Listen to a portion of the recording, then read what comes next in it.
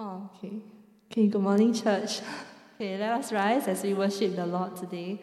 Yeah.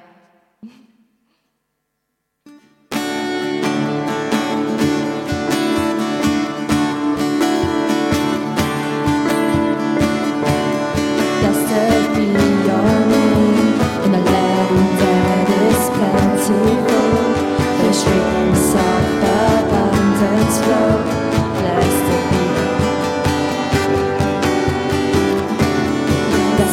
be your name when I'm found in the desert place. Though I walk through the wilderness, blessed be every blessing you pour out, I turn back to praise. When the darkness closes in, Lord, still I will say, blessed be the name of the Lord. Blessed be your name. Blessed be the name of the Lord. Blessed be your glorious name. Blessed be your name. When the sun shining down on me, when the world's all as it should be. Blessed be your name. Blessed be your name. When a room marked with suffering, though there's pain in the offering. Blessed be your name. Every blessing you pour out, I'll turn back to praise. When the darkness closes in, Lord, still I will say, blessed be the name of the Lord. Blessed be your name. Blessed be the name of the Lord. Blessed be your glorious name. Blessed be the name of the Lord. Blessed be your name. Blessed be the name of the Lord. Blessed be your glorious name. You give and take away. You give and take away. My heart will choose to say, Lord, blessed be your name. You give and take away. You give and take away. My heart will choose to say, Lord, blessed be your name. You give and take away. You give and take away. My heart will choose to say, Lord, blessed be your name. Blessed be your name of the Lord. Blessed be your name. Blessed be the name of the Lord. Blessed be your glorious name. Blessed be the name of the Lord. Blessed be your name. Blessed be the name of the Lord. Blessed be your glorious name. Let's give our Lord a clap of praise.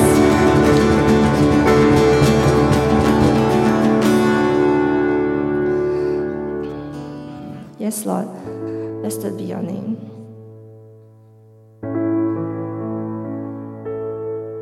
Let us all come forward today as we praise and worship the Lord.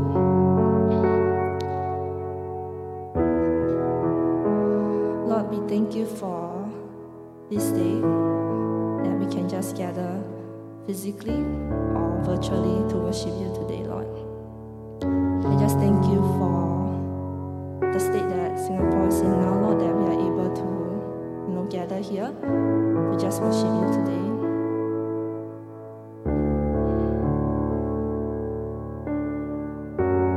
Lord, I pray that, even as we take this time to settle our hearts, Lord, just pray that we'll surrender our troubles to you, Lord, and that we'll lift our hands to you refuge and you are our strength, Lord, and that you are faithful forever, Lord.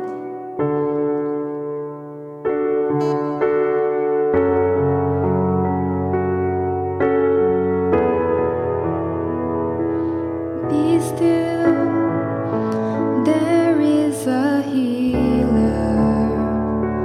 His love is deeper than the sea.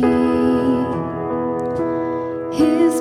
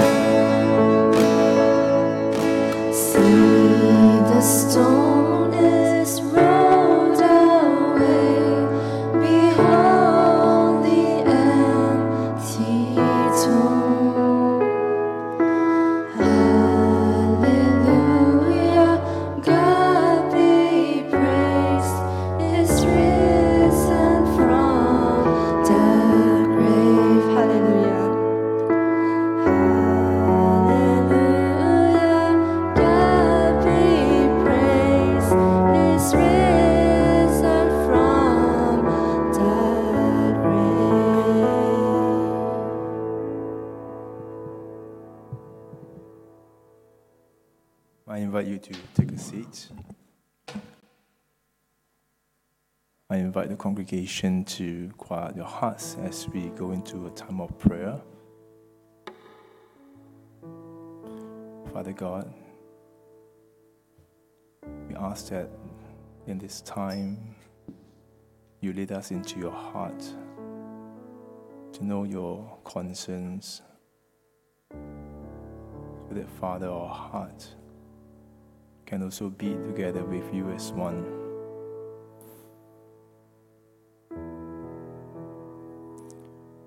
Father, we live in a very chaotic world today, whether it's the pandemic that we are facing or the protests that we are seeing in different countries. Father, all this news, as it comes to us, Lord, do not let it just pass us by, because we know that it concerns you. Let it also concern us. Let us also feel, Lord, what you feel. It's been a year, Father, since we have this coronavirus around us. Don't let us get too used to it, Lord. Continue to put hope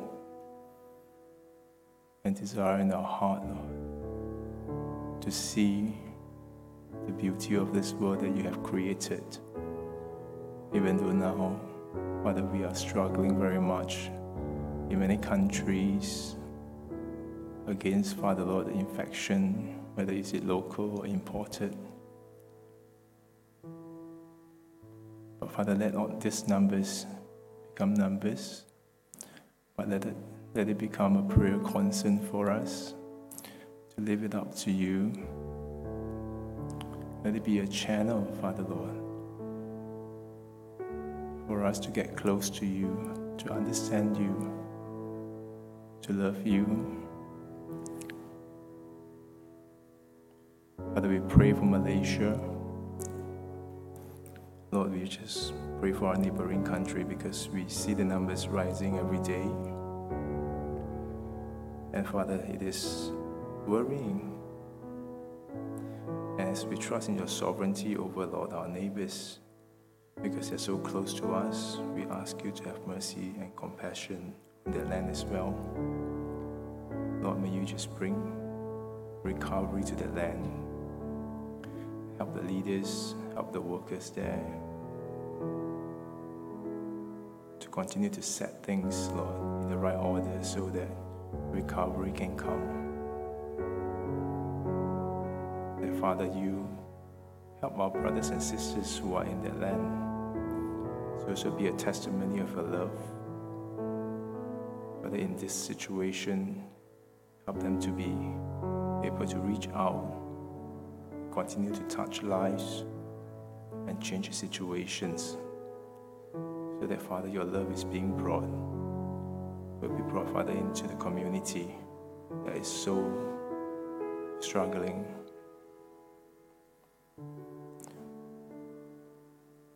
Father, we also want to pray for the country of Myanmar as well. This is a situation, Father, Lord, that's escalating in that country. And Father, only you can know, Lord, the rush of emotions that is flowing through that land now. The anger of the people on the streets as they protest. The despair, Father, Lord, of the families as they hide behind the safety of their house. Father, the control of the army that is being sent in, Lord, to disperse the people. Lives are being lost. Father, the land is in despair, and only you can bring hope. Because, Lord, your kingdom is one of peace, it's one of love, it's one of assurance. We pray, Father, Lord, for our brothers and sisters in the land of Myanmar. Lord, you lift them up, Lord, and help them to be the light, be the sword even at this time, with much wisdom, with much strength, so that, Father, with much leading by the Holy Spirit, that, Lord, they can, Father, Lord, bring about, Father, your kingdom into this current land that is running amok.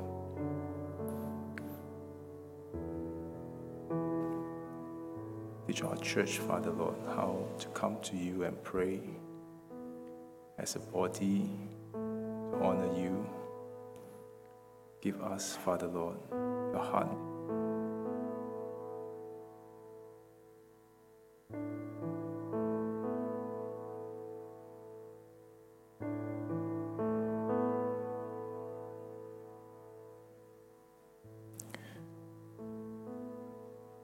Pray for our church as well, that you continue, Father, Lord, to guide us and lead us and show us, Father, Lord, how we can be part of a tool of a kingdom to reach out, Father, to the community around us.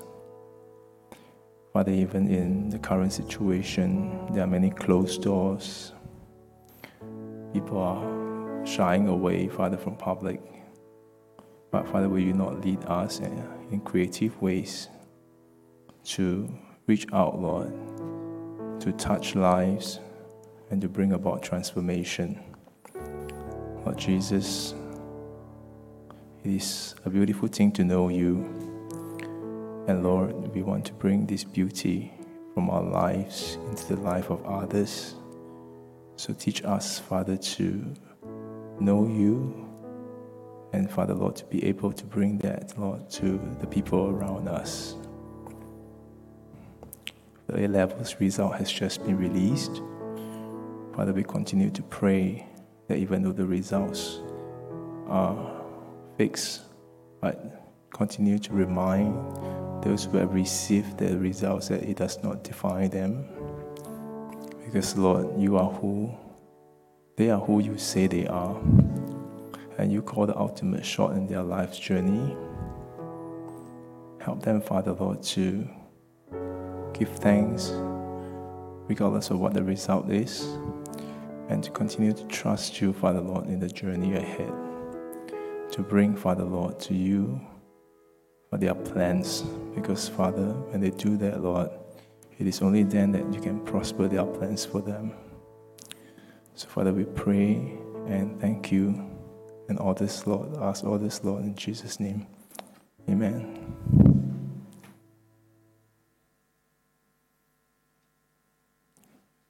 There's no announcement today, so just ask Lois to keep playing and give you a minute to offer your offerings to God, whether through e-offering, or you can bring them to the front later when you receive communion at the table. There will be boxes at the side for you to put in your pledge.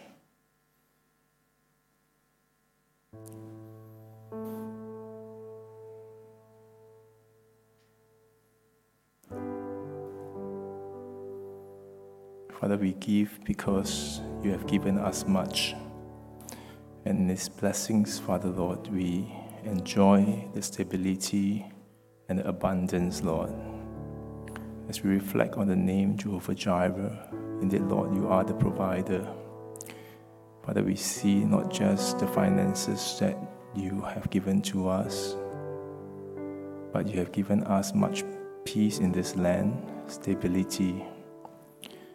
So let us not withhold this, Lord, but gladly and generously bring it back, Father, to your kingdom, to share it, Father, Lord, to give it, Father, Lord, for the purpose of your kingdom. Sometimes it takes faith, Lord, to give. And Father, we ask you to give us that faith, give us that understanding that when we give, Father, Lord, it glorifies you. So, Lord, we continue to ask that and trust that you will provide for the days to come. And we give thanks to you. We pray all this, Lord, in Jesus' name. Let's continue to be seated. I will invite Pastor up for the doxology.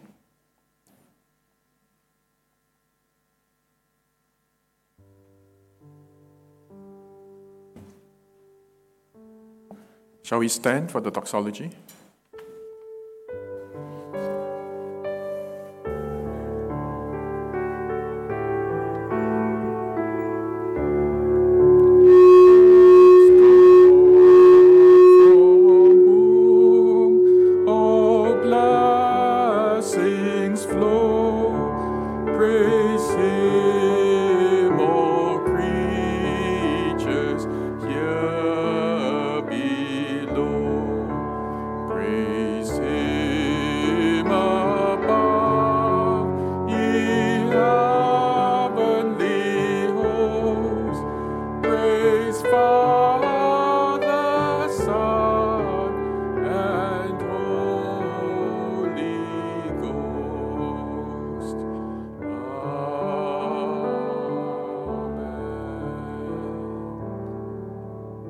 Please take your seats. Before I start on the sermon, I thought I will address an issue that was raised, and that is about the pain of not being able to sing at service. I know that we all feel that way, and many of you watching at home don't want to come because you can't sing. But really, there are different ways of expressing, and perhaps this is a good preparation for the time when we can praise again, sing again, because it offers us several alternatives. First of all, you can mouth your words, right? That one's easy. But other than that, there are other ways of expressing yourself, which is important because you're not doing it. Well, let's not be self-conscious about it. After a while, when you get used to it, I'm an extreme introvert, and I don't usually do silly things like that. But after a while, you don't even want to think about what people are looking at, and you want to express it to God. And so there's several ways of doing it. First is hand to heart. When I was on holiday in Korea, visiting Cho Yong-gi's church, I realized that as they sang, everyone put their hands on their heart. It was as though they were saying, God, I love you, I adore you. And it's something that's very subtle. Nobody can see if they're sitting behind you. It's just a quiet, but it's a deep expression of your love for God. That's one. The other one is where you open your palms like that, and that's part of surrender, perhaps, or Lord, have your way, and God, I give you my life. So things like that action, and of course the raising of hands, that one, many of us are still self-conscious and don't want to do it. Well, get used to it maybe and try it, but it is exuberance. I mean, you go to rock concert, you see people doing that too. I mean, that's part of exuberance, right? It's not about praising, it's an expression of your happiness, of your joy. And so when you want to praise God and you get used to moving your hands like that or just holding it, it frees you to worship. And that's what's important. It's not what people see, but it's important as you express it to God. So you could try that. You could also try that at home, but I think it's harder at home than if you come in a congregation and we all do that together in various ways. There is no compulsion. You can still continue standing up, and that's fine. But after a while, you get used to it. Of course, there are other body language that perhaps are more discouraged. Like that means, don't you ever make me do it. Like that means, well, I'm not doing it. Nobody's forcing me. And like that means, when is it going to end? But there is body language. And you express yourself to God in various ways. Okay, so, that.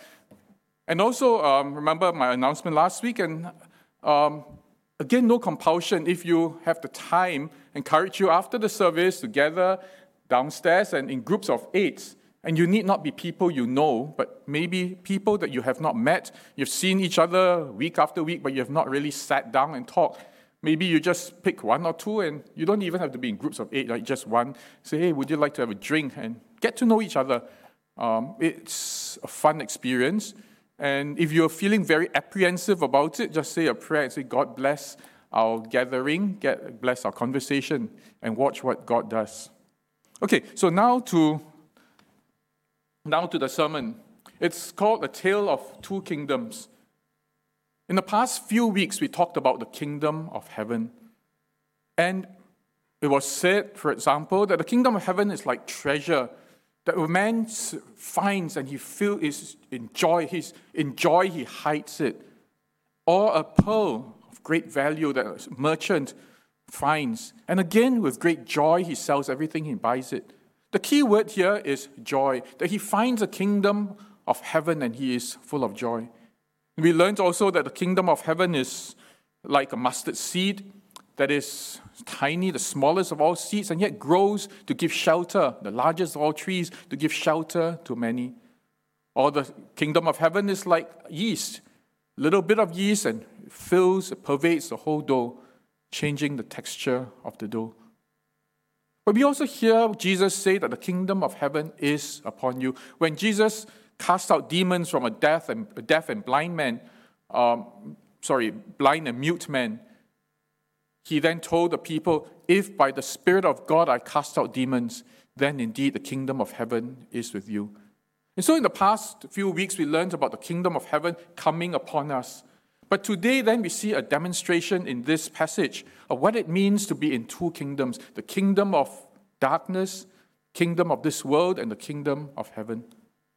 As I read the passage from Matthew chapter 14, verse 1 to 21, the first one is the kingdom of darkness, which is verse 1 to 12. And then from verse 13 to 21 is the second kingdom, the kingdom of heaven. I want you just to picture this as it's being read.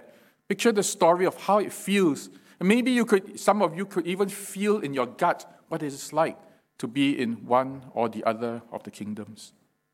So let's listen to the reading of this story, and then we pray first and ask God to speak to us. Let us pray.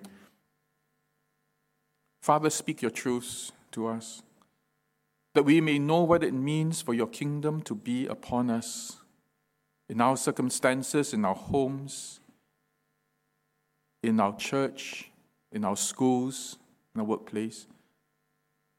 That we may know that indeed your kingdom has come, and your kingdom rules for those who know it, to those who receive your kingdom. Speak to us, Lord, we pray in Jesus' name. Amen. Matthew chapter 14, verse 1. At that time, Herod the Tetrarch is the ruler of one of four rulers, so it's a king of the entire empire of Roman Empire. So the Tetrarch is one ruler of a large province. Herod the Tetrarch heard the reports about Jesus, and he said to his attendants, "This is John the Baptist. He has risen from the dead. That is why miraculous powers are at work in him." Now Herod had arrested John and bound him and put him in prison because of Herodias, his brother Philip's wife. For John had been saying to him, "It is not lawful for you to have her." Herod wanted to kill John, but he was afraid of the people because they considered John a prophet. On Herod's birthday, the daughter of Herodias danced for the guests and pleased Herod so much that he promised with an oath to give her whatever she asked. Prompted by her mother, she said, "Give me here on a platter the head of John the Baptist." The king was distressed, but because of his oaths and his dinner guests, he ordered that her request be granted, and had John beheaded in the prison. His head was brought in on a platter and given to the girl, who carried it to her mother. John's disciples came and took his body and buried it. Then they went and told Jesus. When Jesus heard what had happened, he withdrew his boat privately to a solitary place. Hearing of this, the crowds followed him on foot from the towns. When Jesus landed and saw a large crowd, he had compassion on them and healed their sick. As evening approached, the disciples came to him and said, "This is a remote place, and it's already getting late. Send the crowds away so they can go to the villages and buy themselves some food." Jesus replied, "They do not need to go away. You give them something to eat." "We have here only 5 loaves of bread and 2 fish," they answered. "Bring them here to me," he said, and he directed the people to sit down on the grass. Taking the 5 loaves and the 2 fish, and looking up to heaven, he gave thanks and broke the loaves. Then he gave them to the disciples, and the disciples gave them to the people. They all ate and were satisfied, and the disciples picked up 12 basketfuls of broken pieces that were left over. The number of those who ate was about 5,000 men, besides women and children. This is the word of the Lord. Thanks be to God. I'd like to look first at the kingdom of this world, the kingdom of darkness. And I want to And there are many conclusions that you can draw from this, many thoughts that you can draw from this. But I'd like to highlight 3 thoughts that I see characterize the kingdom of darkness. The first characteristic of the kingdom of darkness is fear. Fear characterizes the kingdom of darkness. Herod was a powerful king. He had power over life and death. He could command someone to live and someone to die. He had all the power in the world. He could have John the Baptist arrested for no other reason than for telling him he was sinful. And he could have John the Baptist killed. And yet, Herod was a powerless man. If you look at this passage, he was fearful. He was afraid of many things. First of all, he was afraid. He was afraid of the people. Verse 5, it says, Herod wanted to kill John, but he was afraid of the people. And so here was a king over all his subjects, and yet he was afraid to do one act because he was scared of people he ruled over. How much power does a king have that he would be afraid to do something because he was afraid of his people?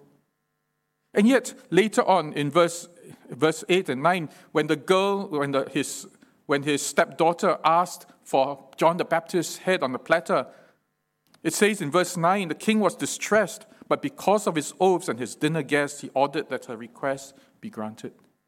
Here again was fear. He could have said no to such a ridiculous request, and yet because of his dinner guests, he was afraid of what his dinner guests were thinking. And he was filled with fear in that sense, and he did not do it. This man, this king, was tormented by fear. He was governed, he was ruled by fear. He ruled by fear, and he was ruled by fear. And yet, at the beginning of this story, it says that King Herod, the Tetrarch, heard the reports about Jesus. He said to his attendants, this is John the Baptist, he's risen from the dead. I don't think he said it triumphantly, as in, this fella has great, let's go and worship him. But rather, it was fear again. He had just killed John the Baptist, and now he was seeing someone in the form of John the Baptist doing the miracles that John the Baptist had done. He knew this was from God, because who else could have done such miracles? And I believe that he was filled with fear again. Fear that he had done something wrong. Fear that he had killed a man of God. And so when he said it to his attendants that this is John the Baptist, he has risen from the dead, that is why miraculous powers are at work in him, he said it with great fear. He was afraid of what evil he had done. Many of the people who have power over us, think of the bosses, think of subordinates. Many of us live in fear in our occupations. It is not an easy job. In fact, I was speaking to a friend in middle management, and he said that there is fear all around. I'm scared of my boss, but I'm also scared of my subordinates. And one day he was asked to do a job and said, if I choose A, my bosses will be angry. But if I choose B, my staff will be angry. And if my staff are angry, they do a lousy job, and I produce nothing, my boss will be angry. And so it's a terrible dilemma, a pull from both sides. And we rule by fear, and we live by fear. The most powerful people are always, if they rule to dominate, will always rule with fear. Fear characterizes the kingdom of this world. The second characteristic, perhaps I would say, would be a distortion of beauty. A distortion of all things beautiful. First of all, one wonders why on earth would Herod marry Herodias? I mean, Herodias may have been beautiful, I don't know. But certainly she was evil in her heart. She was a wicked woman. How many women, how many people would request a head on a platter? Such cruelty, such wickedness. And one wonders what Herod saw, what beauty Herod saw in Herodias, who wasn't even his wife or his brother's wife. Perhaps he was seduced by what was not beautiful. He was seduced by beauty that was skin deep, perhaps. Beauty that only showed in the face, but certainly did not show anywhere in the heart. But there was even greater distortion of beauty than this. Herodias' daughter danced beautifully. Those of you who dance, I remember in Christmas, right, quite a few of you had this dance item that was really beautiful. And even before I came to the church, your church leaders were sending me videos of it and very proud of it. And I was told that those of you who missed the dance kept clamoring for it and asking when the next one is. So, I think Chris may be open to starting again, I hope. We had a chat, and I think that, but the beauty of dance is that it is exuberant. It expresses life. Those of you who dance love it because it is free. You are expressing things to God and to beauty. Think of this little girl who had beauty in her, dancing beautifully, and then the request from her mother, bring John the Baptist's head on a platter. I wonder what damage that did to this young girl. She may continue to live in luxury, she may continue to be the queen later on, but the damage that was done to her little heart and her mind, that all that she had, beauty, all the beauty that she had, all the beauty that she appreciated, dance, expression, was marred by that request to put a man's head on a platter. What destruction of great beauty that was. And we see that again in the kingdom of this world, that it sees beauty differently and sees beauty wrongly and destroys beauty. The third about the kingdom of this world is that it fails to see unlimited resources, unlimited options. King Herod, when faced with this dilemma of killing John the Baptist at a banquet, saw no way out. There were many ways out, actually. He could have persuaded the girl, he could have refused, he could have done many other things, but he saw no way out. And he felt he had to kill this John the Baptist. Later on, we see Jesus, when faced with a bigger dilemma, bigger difficulty, bigger challenge, saw many ways out. But while serving in prison, one of the things I found about prisoners and why they committed crime was because they saw very limited options. One of the things that we often taught the prisoners then was how to look for new options. When you get angry, how do you negotiate? Because for many of them, when you get angry, you give them a punch in the face. When you get depressed, they go for drugs. But there are many options. And the inability to see options then leads to greater sin. Kingdom of this world sees little options for us. We look now at the kingdom of heaven, and we see something refreshing. First of all, when Jesus heard that John the Baptist, his friend, had been killed, he withdrew himself. In a way that was a contrast. He pulled himself away from the palace intrigues and the politics that were happening in the palace. But more than that, he withdrew because he was probably heartbroken. John the Baptist was his friend, was his cousin. And from God's point of view, John the Baptist was the best person who ever lived on earth. What Jesus saw then was the death of a friend, someone who was precious to him. But he saw more than that. He saw evil and cruelty in this world. Herod was the king of the Jews and king of Israel. He was supposed to be the shepherd of the people, but here he was the one who was committing all these palace intrigues, bullying his people, hating his people. And Jesus, in sorrow and brokenheartedness, withdrew himself to a solitary place. But it wasn't to be for him. Because inconsiderate people, maybe they were not inconsiderate, they were desperate people. People wanted to come to him. And one of the reasons why they wanted Jesus was because they were neglected by King Herod. But people came running to Jesus, and rather than pushing them away and saying, well, I need my time of grieving, I need my rest, Jesus then went out and he saw them and had compassion on them, in verse 14, and healed their sick. Think of this king who was tired, who was sad, who was brokenhearted, who longed to be alone for a while. seeing the needs of people, refusing to drive them away, but coming to them and meeting their needs. This is the king that's being offered by God. Not a king who is ruled by fear and selfishness, but a king who sees the needs of others before his own needs. Think of what it means to be ruled by such a king. When we are in need, this king would rather put away his rest, put away his own solitude, and come to watch, come to minister to us.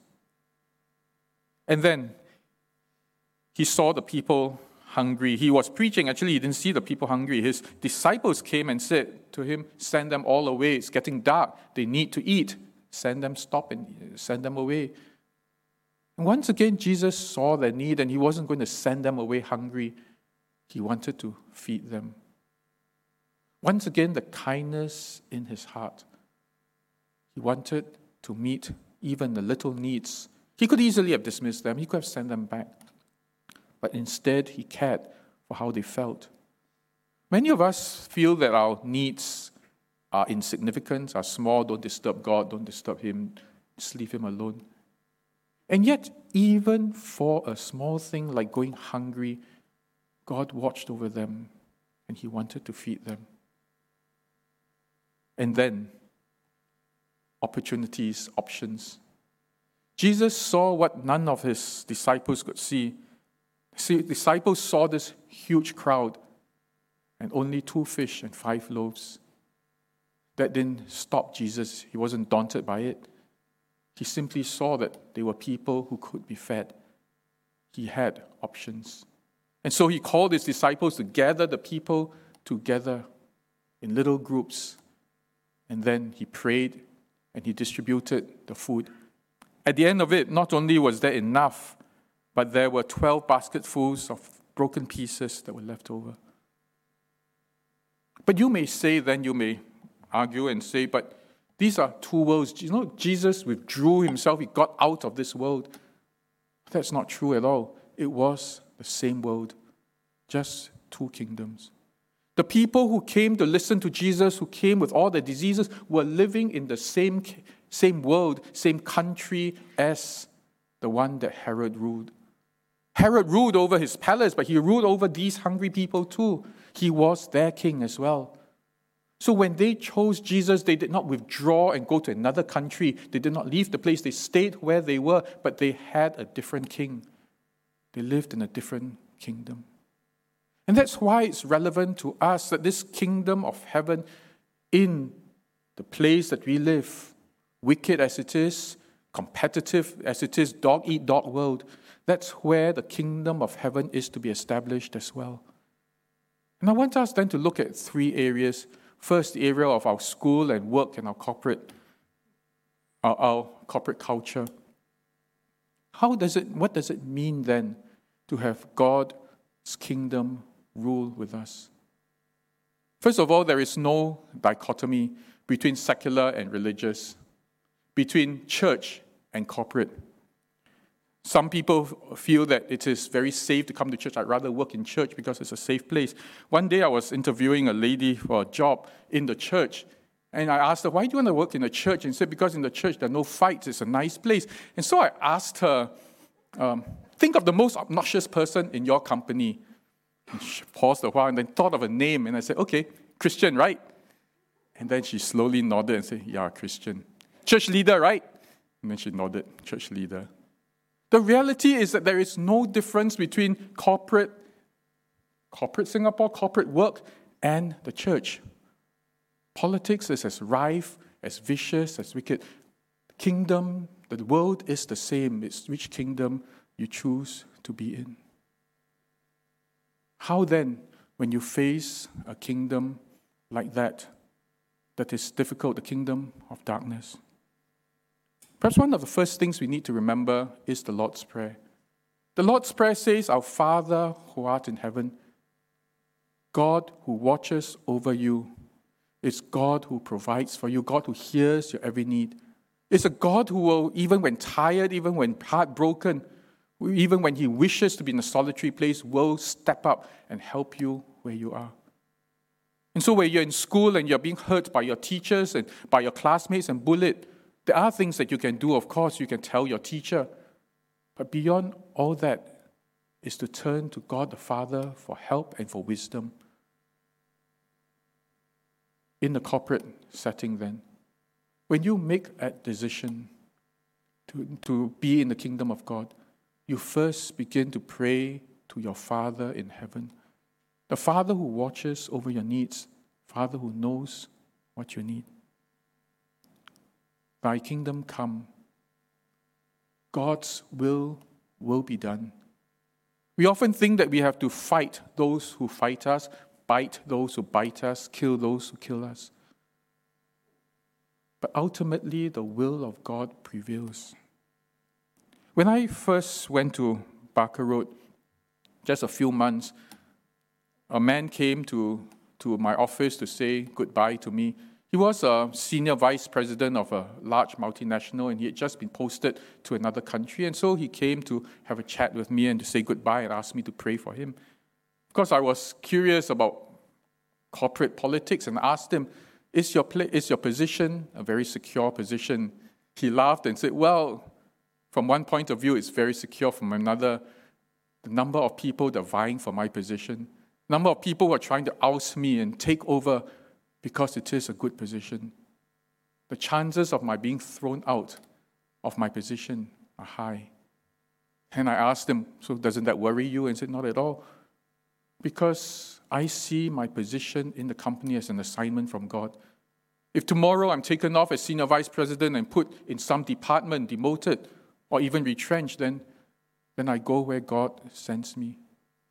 But where I am, I do what God bids me. I do my best. I serve the people under me. I serve the people above me. I am an agent of God, a child of God. So am I afraid? No. Is my position secure?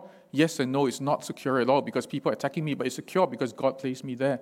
And I will be there for as long as God has placed me.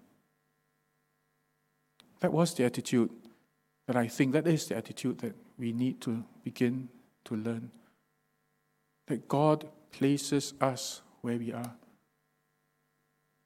And God will leave us there, keep us there until His will is done. I know there will be many difficult questions, ethical questions in your workplace, in your school. We have to work them out one at a time. But the basic thing is first for us to say to God, God, I choose your kingdom. I belong to your kingdom, and your will be done. Because this king is not a king who is a boss. This king is a king who is your servant, who will see your every need and will come and meet you and minister to you. And then we look at the second about beauty, distorted beauty. And I want to talk about the family as a place of beauty. First of all, of course, Herod made a terrible mistake. He committed adultery with his brother's wife. And I say this, that one of the hardest things to do is to commit adultery. One of the most dangerous things is to commit adultery. And if you're not in it, make sure you don't do it. If you are in it, find a way of getting out. We think of the recent scandal of Ravi and how he tried to hide his sin again and again and again, and got him worse and made him very vicious, even attacking the one who wanted to tell him to stop it. But it leads to a very bad spiral. And I say avoid it. But I want to talk about something else in particular, and that's beauty. We are blessed with children, many of us. And the children are a gift from God, thing of beauty. You know, Jesus loves children. He says, let the children come to me. He also tells the people, many of the mysteries of the kingdom of heaven are hidden from you, but revealed to children. Children are precious. But you know, one of the things that I found biggest worries, it is real worry. In Barker Road, we also had a kindergarten. At kindergarten graduation, I would sometimes ask the parents, so what's it like? Biggest worry is school. Will he survive PSLE? Will they then survive O-levels? Will they survive A-levels? How do we help them to survive? And you think about it, that the beauty of a child is often lost in all of this anxiety. That we push our children to things that destroy the creativity, things that mold them in certain ways that are not helpful. I think the first thing we need to realize about our children is that they're a gift from God. Precious, beautiful, people that we can learn from, people that we can admire, because there's so much beauty in them. I think of the daughter of Herodias and how she was destroyed. She may remain alive, but really she's the walking dead. All that joy of beauty of dance, of all that God had given her, destroyed because the mother wanted to use her for her own ends. We need also to remember that children are to be nurtured and loved, and most importantly, appreciated. Thanks given to God every day for our children, young and old. Sometimes when they've grown old, we say too late. Actually, it's not. It's no time to start loving our children. But I want to talk also about the tyranny in families. Many of our families live in pain. And let's be frank, for many people in the neighborhood, in church, I've had many counseling cases. Biggest enemy is our spouse. Second enemy is our mother-in-law. Third enemy is our daughter-in-law. Bible tells us, love your enemies, pray for those who persecute you, bless those who curse you. Frankly, if we were to admit that often our biggest enemies are those at home who cut us, who hurt us. Is there a solution to that? Well, the solution, if we were to face the problem spouse or the problem mother-in-law, the problem daughter-in-law, then we enter into the kingdom of darkness. We fight them tooth and nail. Can't stand you, I will do everything to hurt you. And that brings us in the kingdom of darkness. But if we were then to turn and say, Jesus, you be king, then we learn from him. We say, love those who hurt us, love our enemies. And we learn to pray for them, pray for God's blessing upon them. We do good to them even when we feel hurt. That's where the kingdom of heaven is. It is onerous initially. When you see the fruit, it becomes great joy. So living in the kingdom of heaven in your family, you get to choose. Is it the kingdom of this world or is it the kingdom of God? And third then, limited resources. I want to talk about our church. When I read 2 fish and 5 loaves and 2 fish, exactly like our financial situation in Agape. It's about all we have left, 5 loaves and 2 fish. Or you think about the number of people in our church. How to do work, 5 loaves and 2 fish also, hardly enough. But I think about Jesus, right? He looks at this little meager offering that's been brought to him. And his disciples are just flabbergasted. They're just at their wits' end. You're going to feed 5,000 men besides women and children with 2 fish and 5 loaves. And Jesus says, go and line them up, group them into little groups, and then start distributing the food. To Jesus, options were limitless. And that's really the same for us. We take that step. We look not at the resources that we have, we look at where the hungry people are. Jesus sees the options. He wants us to see the need. And then Jesus directs us to do things. One of the funny things about my coming is when people ask me, so what plans do you have for this church? And I say, got blank slate. Blank slate means up there nothing lah. Blank slate, right? And it's good and it's bad. It's good because you don't have any preconceived ideas. I don't have some template from another church to bring and then put it for you. So that's good. Bad is, I know as little as you, but basically where my heart and where my convictions are is where your heart, where your convictions are. where your leaders' hearts are. That the conviction is this, that we have a Father who provides.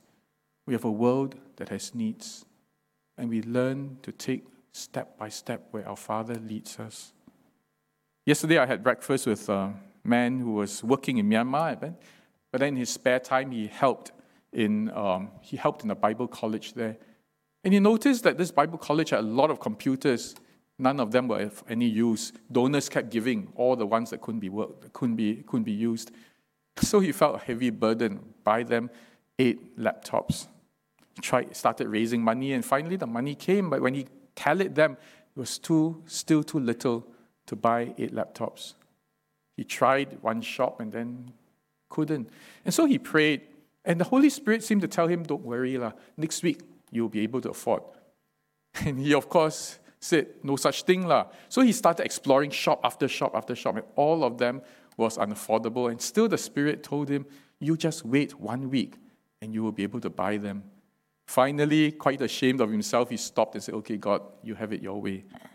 1 week later, the moment the week turned, he went to the shop. There was a huge discount. Not only could he afford 8 computers, he managed to buy the accessories, the words on the keyboard that had Burmese words, thumb drive. He bought all the accessories, and he had enough money for 1 spare computer. And he found someone who needed it, another missionary who needed it, and bought it. That's the way God provides. And when you think about it, the way God provides in your homes, in your little ways, pause and think how God provides for you. When I left prison fellowship and came to Barker Road, it was a very painful time because we ended our term that ended from prison fellowship in great conflict. And basically I was thrown out. My wife lost her job. And then I was struggling, 1 income, suddenly from 2 incomes, 1 income. And I thought, how to survive? First few months, various people came, shook my hand and said, hey, Ming Li, welcome, here's a gift for you.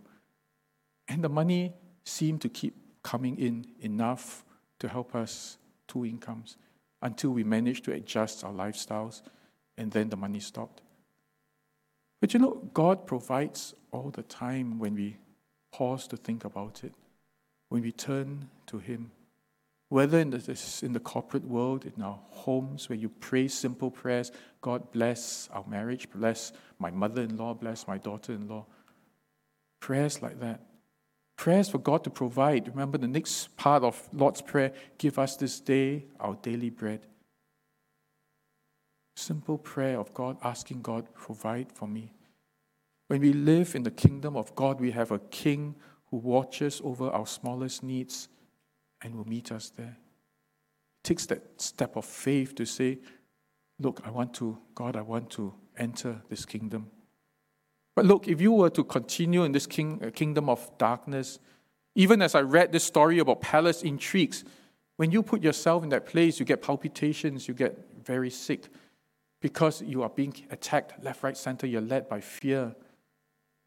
But if you enter the kingdom where the King gives Himself for you, that's where there is peace, that's where there is joy, that's where you find a treasure of real value and a pearl of great price. Let us pray. Father, open our eyes and stop us from our foolishness of engaging and continuing to live in this kingdom of darkness. Because, Lord, the kingdom of darkness pervades our workplace, our schools, our homes, even our church. And God, we're tired of that life. We're tired of striving with each other and fighting, jostling for power.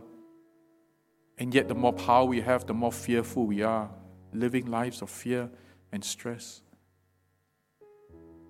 But here in this kingdom, same world, you offer a different kingdom. A kingdom where the King serves us, where the King is sensitive to our deepest needs and our smallest needs. Where the King could easily have sent your people into home to get food, instead chose to feed your people and has options that are unlimited, from 5 loaves and 2 fish to feed 5,000 men, plus the women and children. Father, we want this kingdom upon us, even as we live in this world. Even as we live in a dog-eat-dog world, and corporate life, and families that are hurting, and a church that is faced with its limitations and unlimited needs. Father, we want your kingdom to come into our lives. Because, Lord, in that rule, there is no fear. In that rule, we see beauty and more beauty. In that world, there are unlimited resources because you keep giving and giving. Father, we want to grasp, we want to come into that kingdom, and we ask then, come and be our King. Be the King of, even if it's me alone in my company, in my family, then come and reign in me first, rule in my life. And then, Lord, through me, begin your rule in other lives as well. Let your kingdom come and be real to us. For we pray in Jesus' name. Amen.